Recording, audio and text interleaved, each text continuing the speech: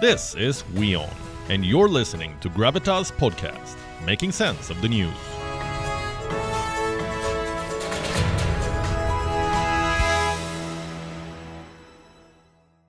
We told you about some worrying developments. China building bridges in Eastern Ladakh on the border with India. It is expanding its military infrastructure. The intention of the PLA is quite clear. It wants to gain an advantage over the Indian forces in the region. Now, yesterday, India responded to these developments. New Delhi says Beijing is building military infrastructure on occupied land. We have seen media reports and other reports on the so-called bridge, or I don't know if it's somebody said a second bridge, or if it's an expansion or widening of the current bridge. Look, probably, and the area that is referred to is, of course, we've always felt this was occupied, and we have had our, for decades. Which area are we talking about? The Pangong Lake, also called the Pangong Tso. Around 50% of this lake lies within Tibet, controlled by China.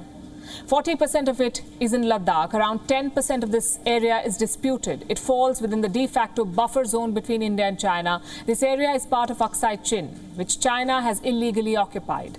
Pangong Tso was one of the most crucial flashpoints in the latest border standoff. Indian and Chinese troops disengaged last year from this lake, but now China is believed to be building bridges there again. Some clarity has emerged about the Chinese construction activity. Remember, China has already built a bridge in this disputed area. Now, reports say that this was a support bridge.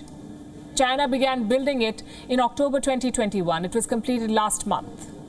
This was a Bailey bridge. It was built to support the construction of the main bridge, the one that China has just started to build. Construction is still in the early stages. Reports say China dumped the construction material last month. The work on the bridge has just commenced. Satellite images show piers, construction material and cranes on the site. And the concerns remain the same. The PLA wants to move its troops and armoured vehicles faster from its garrisons to the border with India. China is building feeder roads with the bridge for this. The bridge will connect the north and south banks of Pangong Tso. Earlier, it took Chinese forces up to 12 hours to cover this distance. Reports say this bridge will cut that travel time to just 3 to 4 hours. So the Chinese will be able to deploy quickly. Despite the talk of disengagement, China has been intensifying its construction activity.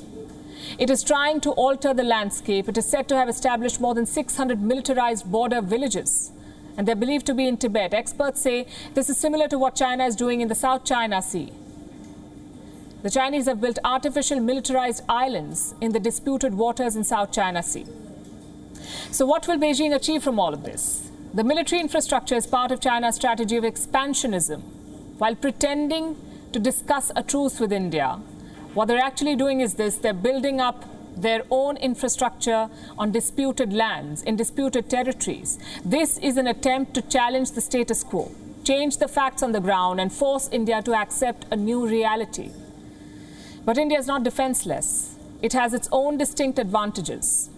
Indian forces are more experienced in high-altitude warfare. And to support these Indian forces, New Delhi is ramping up its own military infrastructure. It has sanctioned 32 new roads along the border with China. Work has already started on 8 roads.